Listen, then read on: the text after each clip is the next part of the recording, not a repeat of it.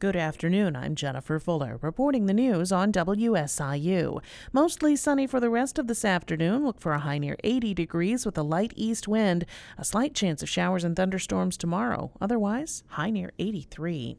A bill that would give police officers at public university and community college campuses in Illinois the same disability benefits as municipal police is on its way to Governor J.B. Pritzker. Because they were developed separately, Senator Chapin Rose says pensions for municipal police officers injured and on duty are worth 65% of the officer's salary, while campus police get just 50%. That's ridiculous. They're taking the same missions. They're on SWAT team. They serve warrants to do all the different things that anybody else does.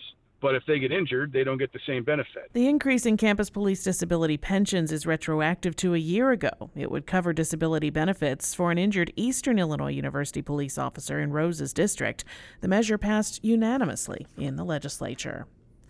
The trucking industry is estimated to have a shortage of nearly 80,000 drivers, according to the American Trucking Association, and that number could double by 2031.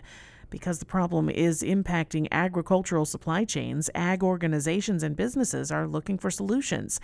In Kansas, the Ottawa Cooperative Association, for example, was having trouble finding drivers to haul grain and fertilizer, so it offered scholarships to high school students. But only one person applied, according to Judd Perry, the co-op's fuel manager. The co-op and other businesses are now making do with drivers and being upfront about their need. I'm Jennifer Fuller.